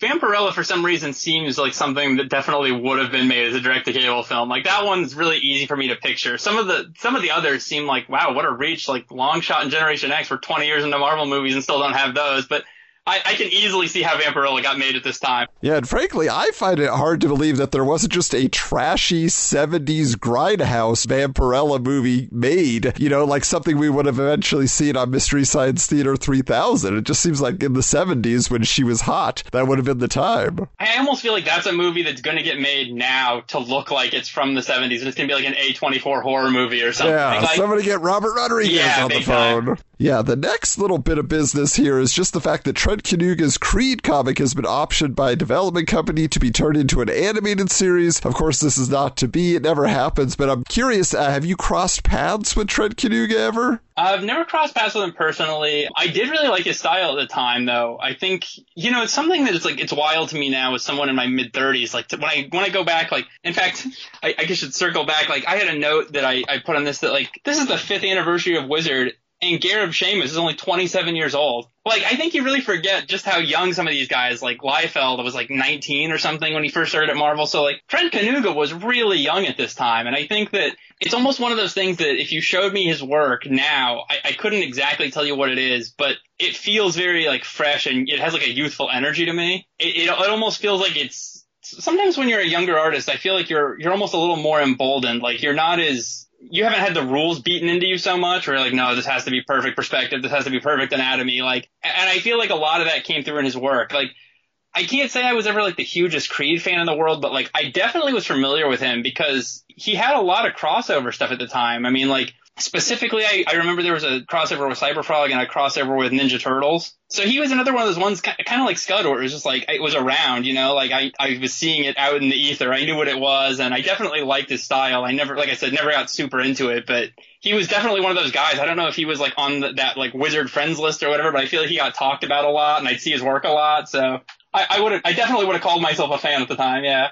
Oh, yeah. Wizard definitely made us all aware of Creed and gave him a nice forum. But somebody else that they gave a lot of attention to, actually both of these guys, Kevin Smith has his follow-up to Mallrats called Chasing Amy, which is even heavier on the comic book industry connections if you have seen that film. Now, interestingly, though, this behind-the-scenes look at the movie comes from Mike Allred, the creator of Madman, who not only has a cameo in the film, but created comic art for the opening title sequence featuring Blunt Man and Chronic. Of course, there actually are a lot of comic book artists who contribute to that. But he also serves specifically as a consultant for director Kevin Smith about what it is to be a comic book creator, how the conventions run, all those things. And it's interesting because it's even revealed that the art studio shared by the characters played by Ben Affleck and Jason Lee in the movie, it was modeled after Allred's own studio. So really, if you kind of look at it, there's a little bit of Mike Allred up there on the screen in addition to his cameo, but I'm assuming you enjoyed it. Yeah. I mean, bigger Mallrats, but definitely Chasing Amy, and I think it's something I've only come to appreciate more as time goes on, and especially once I started working in comics. And even more so when I became friends with Jimmy Palmiotti and realized that him and Joe were in the movie. But yeah, I feel like this is such a... It's like we were saying about when Kevin eventually starts writing comics. It's anyone that could have a bad word to say about it. I mean, I feel like this guy basically made this movie as his pilot to get work in comics. I mean, he's such a massive comics fan, and it's so apparent because you do see there's a lot of movies that reference comics or that have a comic store as a backdrop or something, and or even like Big Bang Theory or something where they always feel a little inauthentic to me. It's I was listening to a prior episode you've done, you were talking about the nerd with the tape on the glasses, where it's is there ever really a nerd that looks like that? It's the stereotypical thing. I feel like there's so much of that when it comes to comics and film where it's presented in this certain way where I'm it feels inauthentic if you're someone that really is in the know. And I feel like Chasing Amy is the complete opposite of that. It is so clearly written by a guy that just lives, eats, breathes, sleeps comics. I didn't even know, though, actually, that the studio is modeled after Allred's. I think that's super interesting. But yeah, I really do really like that movie a lot, and I hope that if anyone hasn't seen it and they're hearing us talk about it now, I think they should definitely check it out. I mean, if you like comics from this time period, it's a total love letter to that time. Oh, it truly is. And, definitely justice for the inkers out there, those tracers. Absolutely. Those dastardly tracers. Okay, this next bit here is something I definitely passed over in 1996, and I am kicking myself that I did not pay attention to this, because it is telling us that the Anti-Gravity Room on the Sci-Fi Channel is being renewed for a second season. And I said to myself, what is the Anti-Gravity Room? And having checked it out, I realized that is a terrible name, because no wonder I didn't give it any attention. It does not describe the joys and the excitement of this program. Okay, so the Anti-Gravity Room is a Canadian production that is run just by these like young college kids. I think even one of them must be a high schooler. And it is like the complete video companion to Wizard magazine. They review comics, they interview creators, they just get into the behind the scenes of the industry and what is going on in that moment. Go to YouTube now, start watching it, and you will see that, oh, okay, it is definitely just carrying through with all the stuff we talk about in the magazine. Then it goes and interviews these people live, shows their studios, gets them to do skits like various comic creators like Jeff Smith from Bone or James Robinson and all these great people like that were writing and creating in this era. And it is just, I can't believe that I didn't know this existed, because I would have been tuning in and taping every episode. I'm so happy somebody else did, because I cannot promote this highly enough. Even all these years later, it is a time capsule. Go back and check it out. But Riches, did you have any idea that the Anti-Gravity Room existed in the 90s? I had never heard of this, actually, which blew my mind when you sent me the video of this, because I knew we were going to be talking about it. And when I started skimming through it, I was like totally enamored. I don't know how this flew under my radar. And I have to think, because I did watch a lot of Sci-Fi Channel around this time period. In fact, I have like very specific 1996 Sci-Fi Channel memories of watching reruns of like Droids and Ewoks and Thunderbirds and stuff. So like, I have no idea how this one flew past me, other than the fact that the name says absolutely nothing about the show, like you said, because I would have been all about this. Yeah, seeing like the Extreme Studios stuff on here was so cool to me. It kind of reminds me, there was actually another show. I don't know if you've seen this. This is another one for the listeners to check out. It's called Name Your Adventure. That was a very similar kind of thing where I think it was hosted by Mario Lopez. Of course it was. But there's an episode where he visits Extreme Studios, and like all I could think was, man, like whoever was handling their PR at the time was on point, because like they were getting them out there, like they were getting that public visibility. Yeah, they were all over the place. In fact, one of our most devoted listeners, Mark, shout out to you, recently for my birthday, he sent me 2 VHS tapes of Hero TV, which was a very similar style program put out by Hero Illustrated. And one tape has an interview with Jim Lee at his Homage Studios, and one tape has an interview with Rob Liefeld at Extreme Studios. Although it doesn't have like the MTV edge of this one, because it was being produced by young people, it definitely has that youthful energy and excitement to it. We found out about Wizard trying to get their own TV show off the ground that just never quite went anywhere. But it's interesting to think of all the programming that was available that maybe went missed. But something that was big and green and couldn't be overlooked in the 90s, or really any era, is The Incredible Hulk. And Wizard is offering up their ideas for a casting call featuring the Green Goliath. So we are going to check out here really what their thoughts were. They got him on the cover, so they got Hulk on their brains. And Riches, why don't you start us out with their pick for the Hulk? So for the Hulk, they say, why mess with success? The original live-action Hulk in the Incredible Hulk TV series, Lou Ferrigno, is still massive enough to do a great Hulk. And I think I'd agree with that. That's pretty fair at the time. Who else would it have been at this time period, really? The first person that comes to mind in this era for me would maybe be the Ultimate Warrior. But because every promo was, so maybe. Yeah, he definitely. That really does fit. It feels like it would have to be a wrestler, definitely. He's certainly the physique, but yeah, Lou Ferrigno already had the name recognition, so I feel like, and he still looked great, so why change it? And for Bruce Banner, they say we need someone who's brainy looking and courageous and who can look almost haunted. David Duchovny from The X-Files fits the bill. I know our past guests, Steven Sapellis and Andy Flowers, definitely agree with that casting choice, but he is so laid back, David Duchovny, he's so laconic that would be a fascinating take. I can totally see it, but it's unexpected all the same. Yeah, I feel like this is, Wizard did a lot of casting over the years, and some of them were kind of please, eye roll inducing, but this one actually, I think is pretty good. I can definitely see it. I mean, even the image they have of him there with that, like, whatever that is, like, lab interrogation lighting and his, like, suit and tie. I'm like, I can feel it. Like, this looks like it could be a publicity still from a Hulk movie. Yeah, next up here for the Hulk's longtime love interest, and at this time wife, Betty Banner, they want Sandra Bullock, who is being touted as the star of The Net. Yeah, she definitely wasn't huge just yet. I mean, Speed was big, but her star was on the rise. I think David Duchovny and Sandra Bullock in a movie together would just be a fascinating chemistry, and I feel like Betty Banner, there's really not a whole lot of character. You look at all the actresses who have played Betty, it's kind of like, whatever. We'll take who we can get. So, the caliber of Sandra Bullock with a little bit of humor, yes. She's a lady that can talk. Yeah. Yeah. I think for Sandra, knowing what her career goes on to, it was probably a good career move that she did not do a Hulk movie in 1996. But sure, why not? She could be Betty Banner. I mean, she's attractive. The end. I like that. Yeah, real quick, their next pick here shows just like their pick for the Hulk, they're kind of phoning it in, just going with the status quo, because they say, for She-Hulk, hey, bodybuilder Corey Everson is supposed to be She-Hulk in an upcoming telefilm, so who are we to argue? Plus, they had just interviewed her for the magazine. Maybe they wanted to get in good by promoting her more. Fair enough. Good physique, paint her green, So I love the description we've got here for Rick Jones. For the Hulk sidekick, we needed someone adventurous and yet kind of dopey. Johnny Depp of Don Juan DeMarco and Nick of Time as our man. Calling Johnny Depp somewhat adventurous and kind of dopey in 2022 is about the most hilarious and apt description ever given the trial that's just gone down. Sure, he has the look. I mean, I certainly in 1986 wouldn't have used those as the films to describe him. I think Edward Scissorhands might have had a little more high profile than those. And for Marlo Jones, we have Stacey Haddock, who they reference from Kindred the Embraced and Superboy, would be perfect for the perfect redhead. Again, I don't think Wizard put a lot of depth in their thought behind their female casting picks. They're like, sure, he did a comic book show. She'll do a movie, sure. Yeah.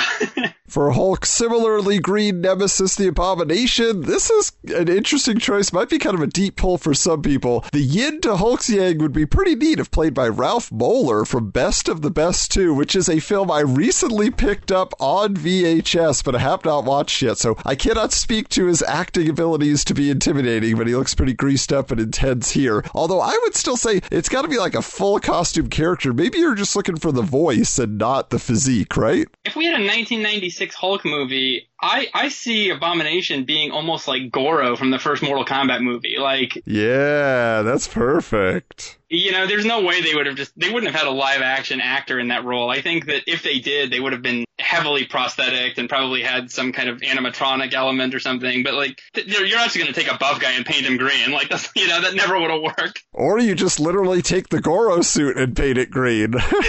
So for the leader, we have Alan Rickman of Die Hard and Robin Hood Prince of Thieves fame, who they think would be great as the Hulk's arch nemesis. We're kind of partial to the Jiffy Pop head from a couple of years ago. Yeah, that's a fun pick. I mean, I think he has the acting chops, as his career would go on to prove time and time again.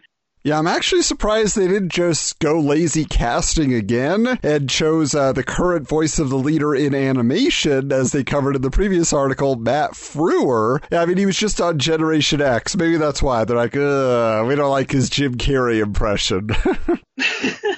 All right, so for General Thunderbolt Ross, they want Seymour Cassell from Indecent Proposal. That's another film I have on VHS, but I have yet to watch. I know it is infamous, but I just feel like a mustache goes a long way in these casting calls, Yeah, I feel like some of these casting picks were just like, this person sort of vaguely resembles this character because their hair's the right color sort of thing. It's like you could have just put any old guy with a mustache in that picture and used that same description. So I think I'm more in line with your thinking there. So for the final casting, I don't have a lot to say here. It's a group of villains called the UFOs, which I guess if you're reading a Hulk comics, you know who they are, but it's kind of like I'm not really attached to these characters. But who's first up there, Riches? For Vector, the leader of the UFOs has Corbin Burnson of LA Law written all over him. Not to be confused with Vector from Despicable Me. Yeah, sure. Okay.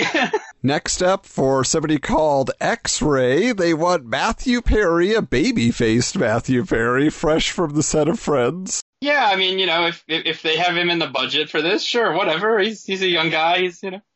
For Vapor, Marsha Cross, who is perfectly diabolical every week on Melrose Place, is a perfect match for the UFO's Vixen.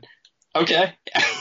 And then the last one here for the UFOs, whatever you say it, is a character called Ironclad, and they want Andrew Bernarski from The Program, a film I have not seen. He's just kind of a generic-looking, semi-in-shape dude of the 90s with long hair, but he's got this, like, bandana on his forehead, and looking out of the corner of my eye, I thought it was Pauly Shore, because it's kind of, like, in the crease there, and I was just like, oh, no, it's not Pauly Shore. It's not Gerardo either. It's not, any of those 90s guys that were rocking that look.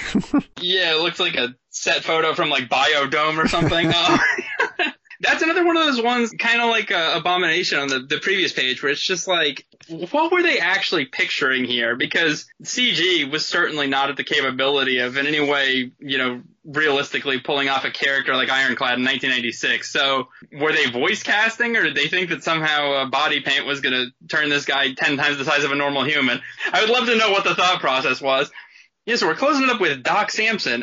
Nice guy Kevin Sorbo of Hercules, The Legendary Journey, is a great pick as the green-haired psychiatrist/adventurer. Disappointed! Yeah, I was going to say, nice guy's a funny term for Kevin Sorbo in 2022. He's a divisive figure these days. I mean, but sure, if he was doing Hercules in 96, no reason to think he wouldn't have taken part in a live-action Hulk. So they, maybe. Trying to think of an alternate casting from that era, somebody who has that physique but also can exude the intelligence or at least confidence. I think I would go back to the world of pro wrestling like you did with the Warrior and pick out Kevin Nash. Yeah, I mean, like he's got that look to him, and he's got the ponytail already going. He just, dye it green. I feel like he could do it because, just give him a few lines to say, and he has a little smirk, and he's dealing with the Hulk. Or David Duchovny is probably who he'd be talking to, right? I could see it. I mean, I feel like Doc Samson looks a little more grizzled to me than Kevin Sorbo, so I feel like, I think you're more on that right track. It needs to be somebody that looks a little harder in the face, that's got some miles, Yeah, definitely. So now that we have you here with us, Riches, we got to talk about your claim to fame. You work in the toy industry quite a bit, and so we are going to check out what was going on with Merch Madness. Y'all ready for this?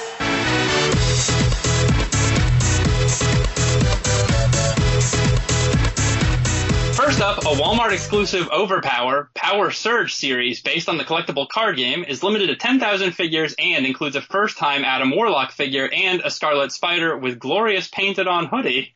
This one really caught me by surprise because, in addition to just being a Walmart exclusive, I didn't have Walmart in my area growing up, so I had no chance of ever seeing this. But the fact that there was a toy line tying into the Overpower card game, that just fascinates me. Yeah, I think that was really the coolest thing about the Toy Biz Marvel line. And you really, even to this day, I feel like Hasbro's Marvel Legends line hasn't quite gotten to the depths that the Toy Biz line did. I think it felt like nothing was off limits. Like, I mean, when you think about where the line kind of has its humble beginnings, where you can see that Series 1 ad on the back of Jim Lee's X-Men #1, and to think here we are 5 years later, and I mean, they're just like into like Z-list characters. They've had hundreds of figures. Like, it's so wild. And the other thing that's so cool about this time period for me is that they are not afraid to put out product that's very current with the comics, because I feel like you don't see that so much now. Now it's all based around like what's going to sell legacy characters, and maybe every few waves they'll slip in one.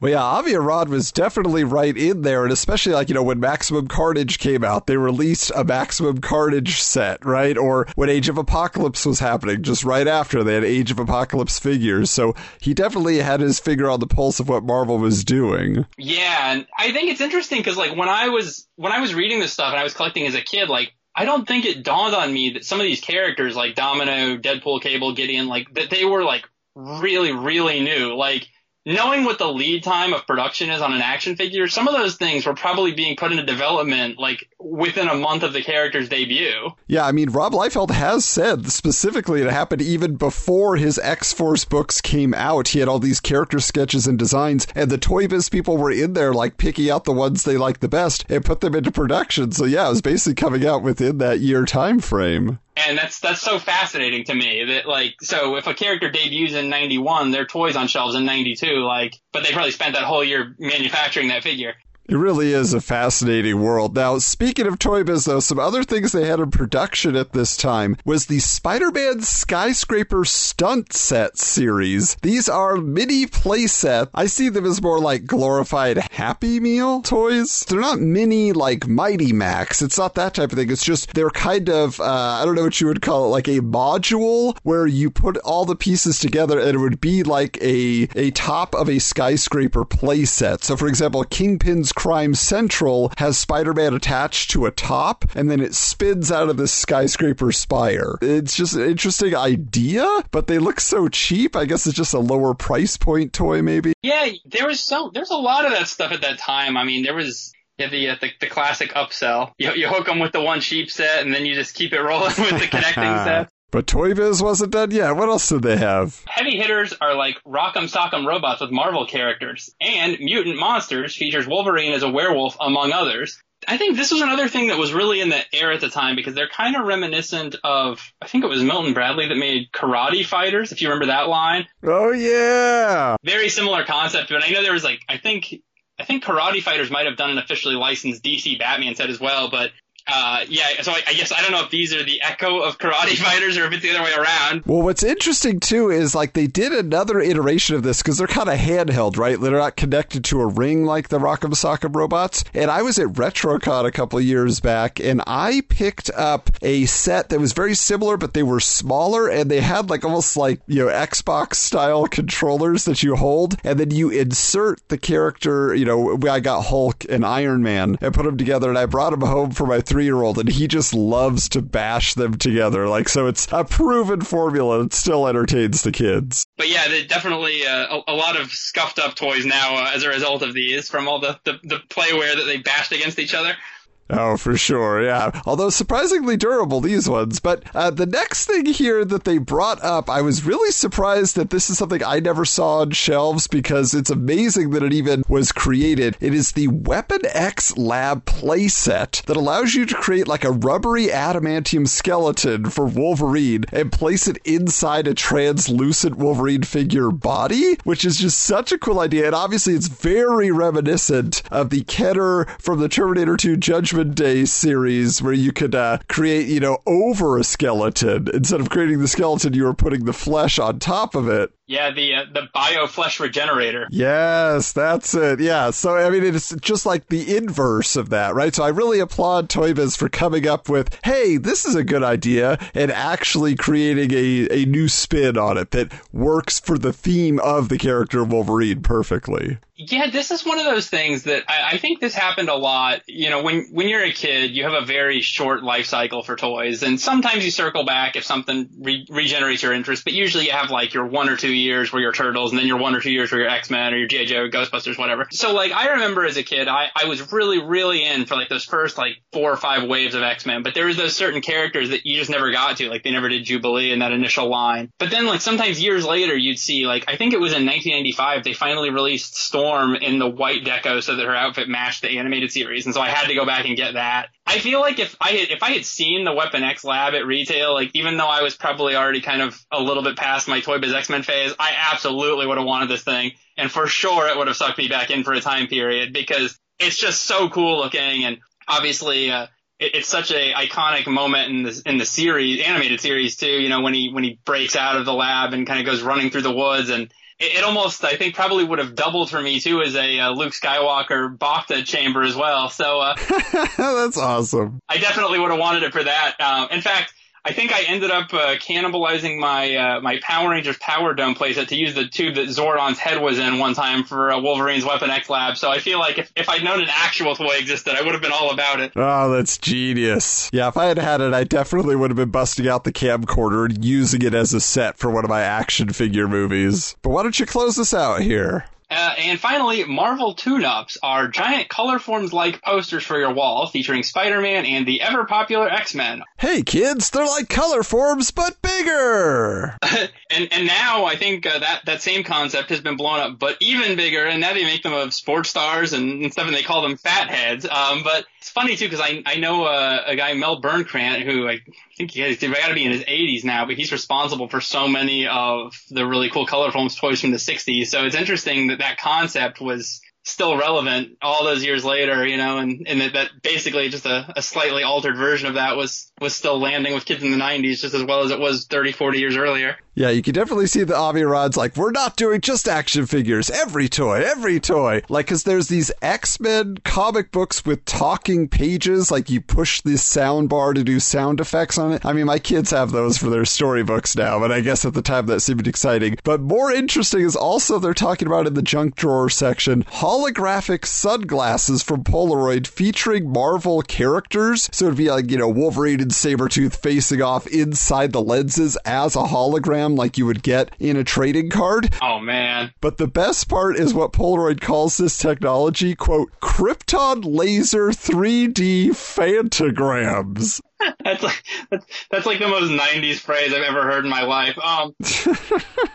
I don't think I've ever seen these, but if they're anywhere as cool as what I'm imagining right now, they'll be in my eBay cart in about the next 5 minutes. I am such an absolute just like nut for those Fatal Attractions crossover comics with the hologram covers. I think that is genuinely like, I'm an unashamed lover of gimmick covers, but I think a real true hologram like that, not, a lot of people seem to confuse all these various terms like lenticular and prism and foil and hologram, but an actual 3D hologram is like the coolest thing in the world. It'll never get old. It's still awesome. It's as awesome in 2022 as it was in 1993. So if those glasses are what I'm thinking they are, and I'm looking right now, I'll be owning those momentarily. Get styling, fanboy. Now, moving on to video game news, The Tick is getting a game for the Sega Saturn, as well as a home computer version for younger gamers. So I remember The Tick had a Super Nintendo game, and I'm curious to know how they upped the ante for Sega Saturn with all its capabilities. On the X-Men side of things, X-Men Mojo World is the latest mutant adventure for the Sega Game Gear. Might have been the last, because this is like, Sega didn't have too much longer to go after the Saturn. But also announced is a game called X-Women, The Sinister Virus, starring Rogue, Storm, and Phoenix, which is actually never released. I feel like there was like a past guest or somebody we interviewed that talked about the X-Women game. Maybe it was just somebody online that was sharing that with us. Yeah, there actually is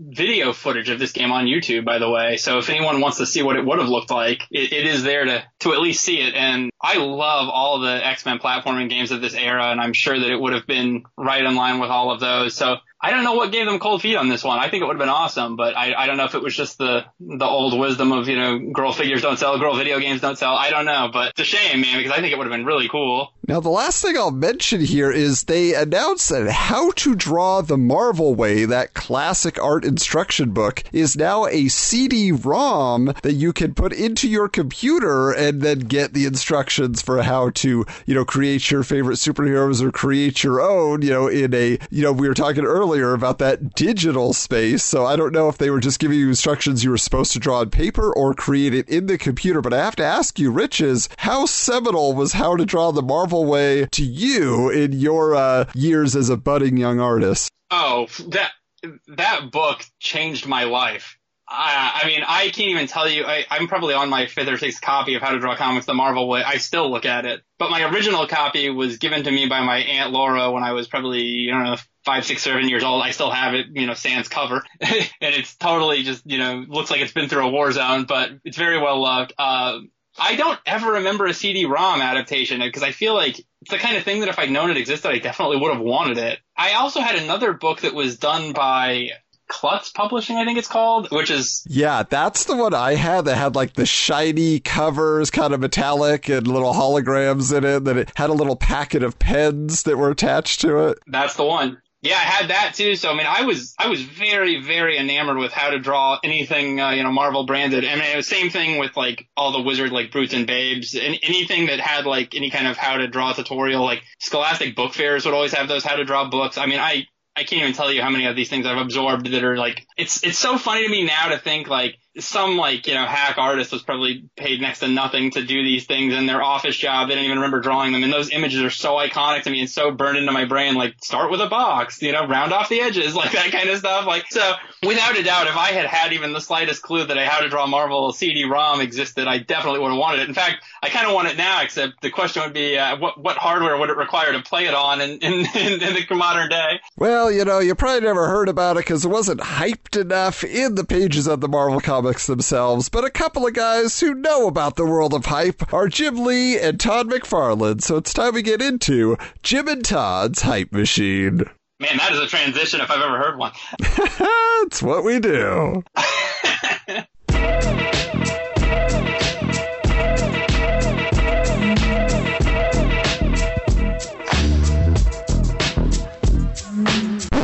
This just in! Mark Silvestri leaves Image! It's true! Top Cow Studios is forming as a separate publishing entity outside of the Image banner. Quote, a Top Cow representative cited irreconcilable differences with one of the Image partners as a main reason for Top Cow's departure. Quote, our relationship with Wizard is strong enough that we felt Wizard deserved to hear of it first, said Brad Foxhoven, Vice President of Business Affairs at Top Cow.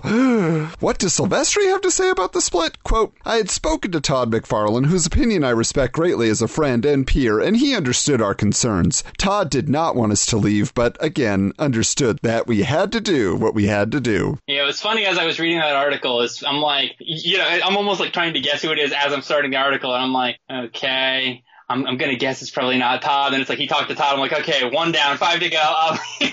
Nobody has a problem with Will Portacio, right? Nobody has a problem with Jim Valentino. He's everybody's lovable uncle. Eric Larson could be a little prickly, but I think everybody still loves Eric Larson. That kind of leaves Rob Liefeld, but he was almost out the door completely, right? He's doing Maximum Press. And then there is a piece of the puzzle that is connected to Rob. I recall on the Heroes Reborn episodes of the Robservations podcast, he mentioned that Marvel kind of came to them and said, are there any other Image guys you want to bring into the project? And Mark Silvestri's name was brought up, and Jim Lee immediately shot it down. Just, nope, not going to do it. And so you would think maybe there's a problem with Jim. So it's Jim or Rob.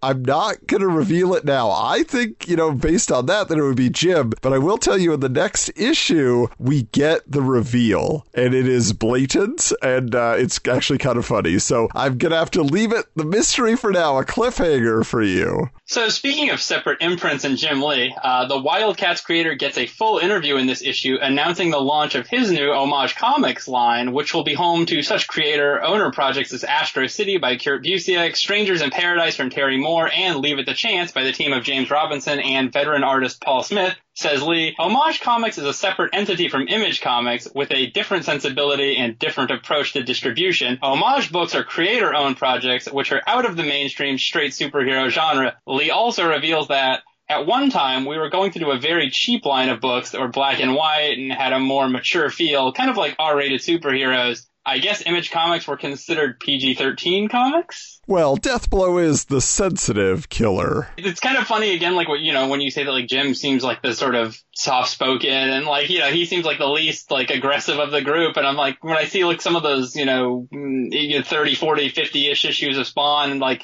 you're getting people with, like, their eyes getting gouged out and, eaten by rats and stuff. So I'm like, what's he possibly imagining is the next step up? Jim is the last person I would have expected that to come from. Yeah, it just never seemed like he needed to push it over the edge. But responding to questions about whether or not Image was now breaking up, Lee says, quote, the way the company was set up, it was designed to facilitate the needs of 7 different creators who wanted to maintain their independence and do what they wanted to do in comics. The great thing about Image is that the company lets me do that. It's not a problem. Which, I don't know, it feels like Jim wasn't sticking around for too much longer either himself.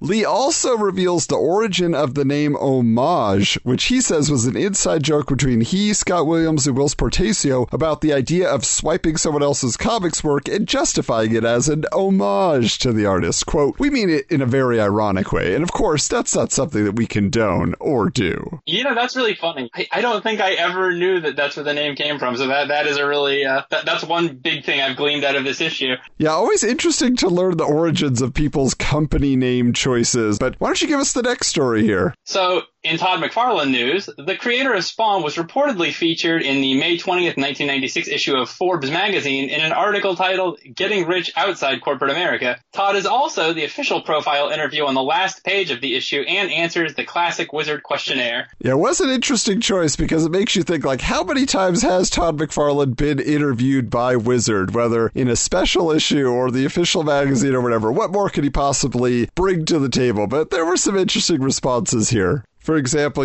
they say, what is the first comic you've read? Some Jerry Lewis comic. Whenever we went on drives, my mom and dad would throw comics at me and say, here, shut up. The next one is an interesting glimpse into Todd's own self-image, because they say, person who would play you in a movie about yourself. Joe Pesci, because he's the only one who can act psycho enough. Yeah, that one really stood out to me as a very Todd answer. And then finally here, person you would most like to work with, Spike Lee. Todd, a little jealous of Rob getting those jeans commercials. Wants to do one himself. Yeah, that one definitely stuck out too. The rest is pretty standard stuff. Your favorite snack at 2 a.m., chocolate-covered raisins. It's nothing too deep, but it was interesting to see inside the mind of Todd, and that he thinks he's Joe Pesci. That's who he sees when he looks in the mirror. Maybe this last question here is a little tongue-in-cheek, though. Person you most want to meet, hook me up with Jesus Christ. What an answer. Yeah, just going right to the top. Yeah, I mean, I think after his former column, Todd McFarlane Ego, I think he pretty much got everything he wanted to say off his chest. So they're really getting into some stuff now. They'll soon uncover all his dark secrets. But now it is time that we bring you our final tally. So in this issue, Jim Lee has been mentioned 9 times, and Todd McFarlane has been mentioned 9 times. Oh, they've tied it up. But that brings our running total after 5 years of publication. Jim Lee has been mentioned 336 times, Todd McFarlane 353. That is staggering. It's funny how much these guys probably really do owe their careers to this magazine. I mean, you can't buy that kind of press. In 5 years, to get mentioned 353 times in one publication, have we done the math? If you divide that by what is 60 issues, right? I mean, he's averaging almost 6 mentions per issue. That's crazy to me. Yeah, well, and I'm almost certain the only reason Jim is behind is he took a sabbatical for a year where he was not mentioned by name, even though his studio was still publishing comics. But I do know, based on what our Wizard staffer interviews have told us, there is a period where Todd McFarlane refuses to be mentioned in the magazine. So that might tip the scales in just a few years. So we shall see. But, we want to dip out here not on the ominous. No, we want to give you a few laughs. So let's check out Turok's Top 10.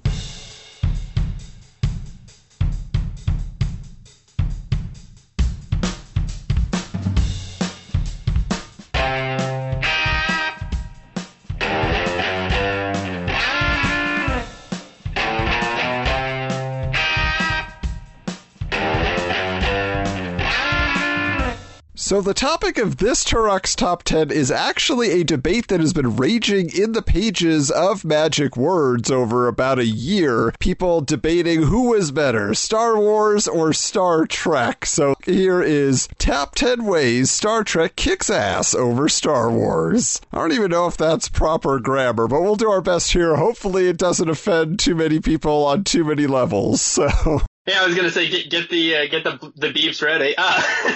Number 10. Nobody open mouth kisses their sister on the Enterprise. It's true. Kirk has kissed a lot of alien women, but luckily no family members to date. All right, number 9. Wedge gets slapped around every movie but lives. When a red shirt dies, he stays dead. Damn it. Number 8, Kirk and crew have saved planets. Luke and pals have escaped garbage bins. All right, number 7. With the exception of 3 Klingons, all the Trek aliens speak English. Number 6, get that beep button ready. No Ewoks. Oh.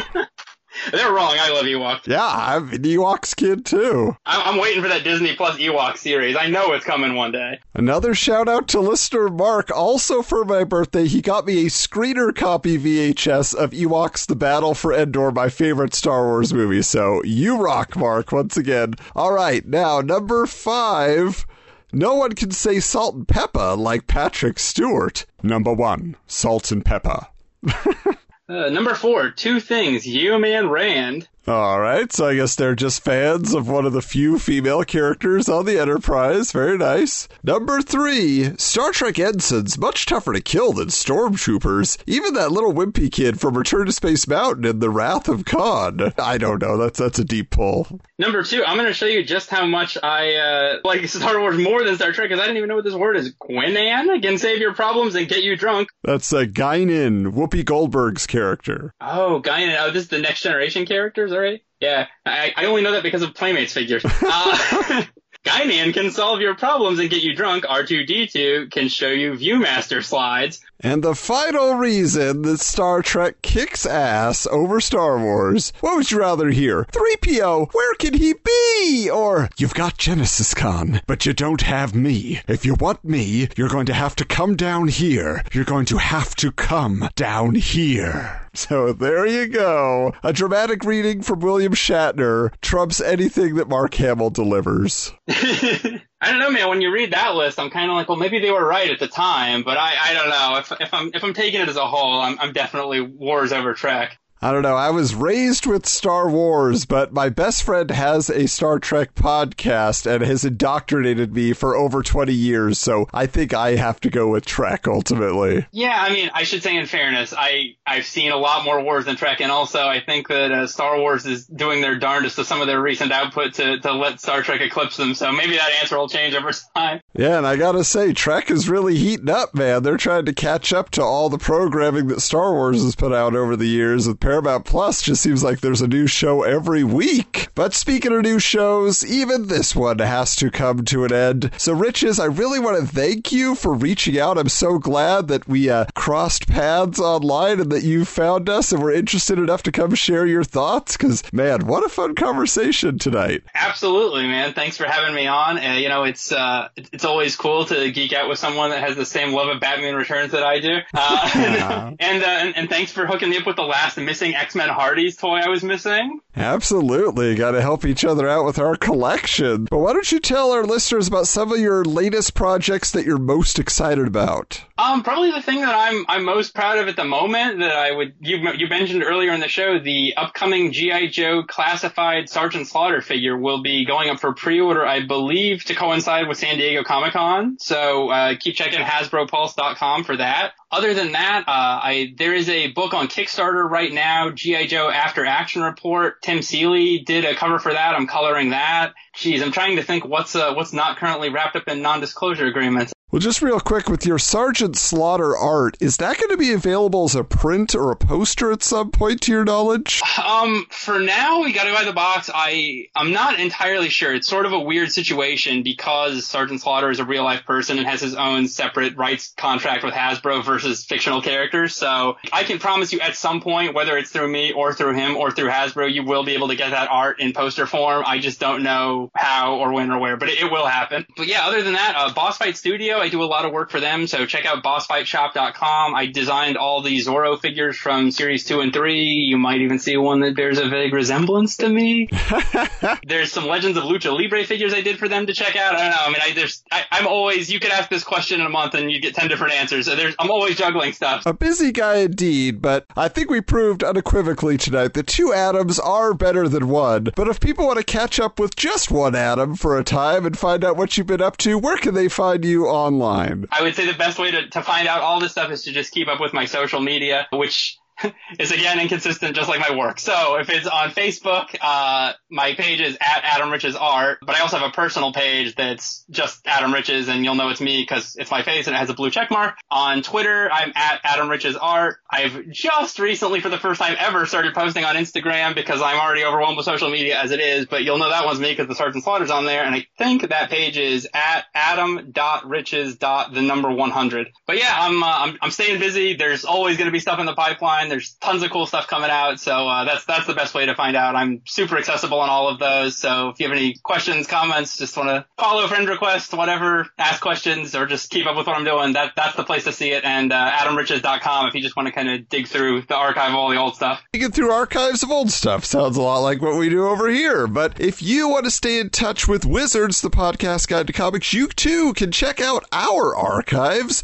at wizardscomics.com. You can find all of our social media posts where we are always giving you awesome scans from issues of Wizard Magazine and comics of the 90s at Wizards Comics on Twitter, at Wizards_comics on Instagram. Of course, you can also find us on YouTube at Wizards Podcast, where we are always bringing you new haul videos featuring plenty of Wizard ephemera and 90s comic books that are featured in the pages of Wizard, as well as, occasionally we get together and have some more fun with different elements of the comic book fandom. So that is something to subscribe to and stay connected to. As far as what is coming up next, well, I will tell you, we have an interview with comic book writer extraordinaire Ron Marz. Yes, this was a very big one for our pal Steven Sapellis, so he joined me for that conversation. So you can look forward to that edition of the Wizard Files, as well as Michael's coming back for episode 61. It's true. It won't just be the Adam Show. So you can stay tuned for that awesome reunion of sorts. He's been out and about. We're going to get the details. What were you doing, Michael? Why you been away so long? But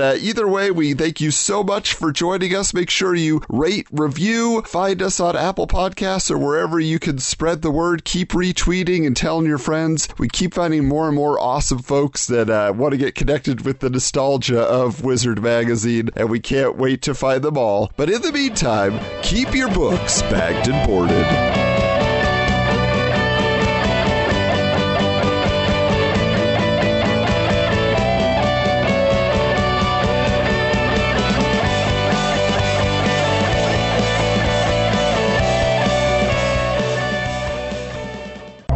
This has been a presentation of the Retro Network.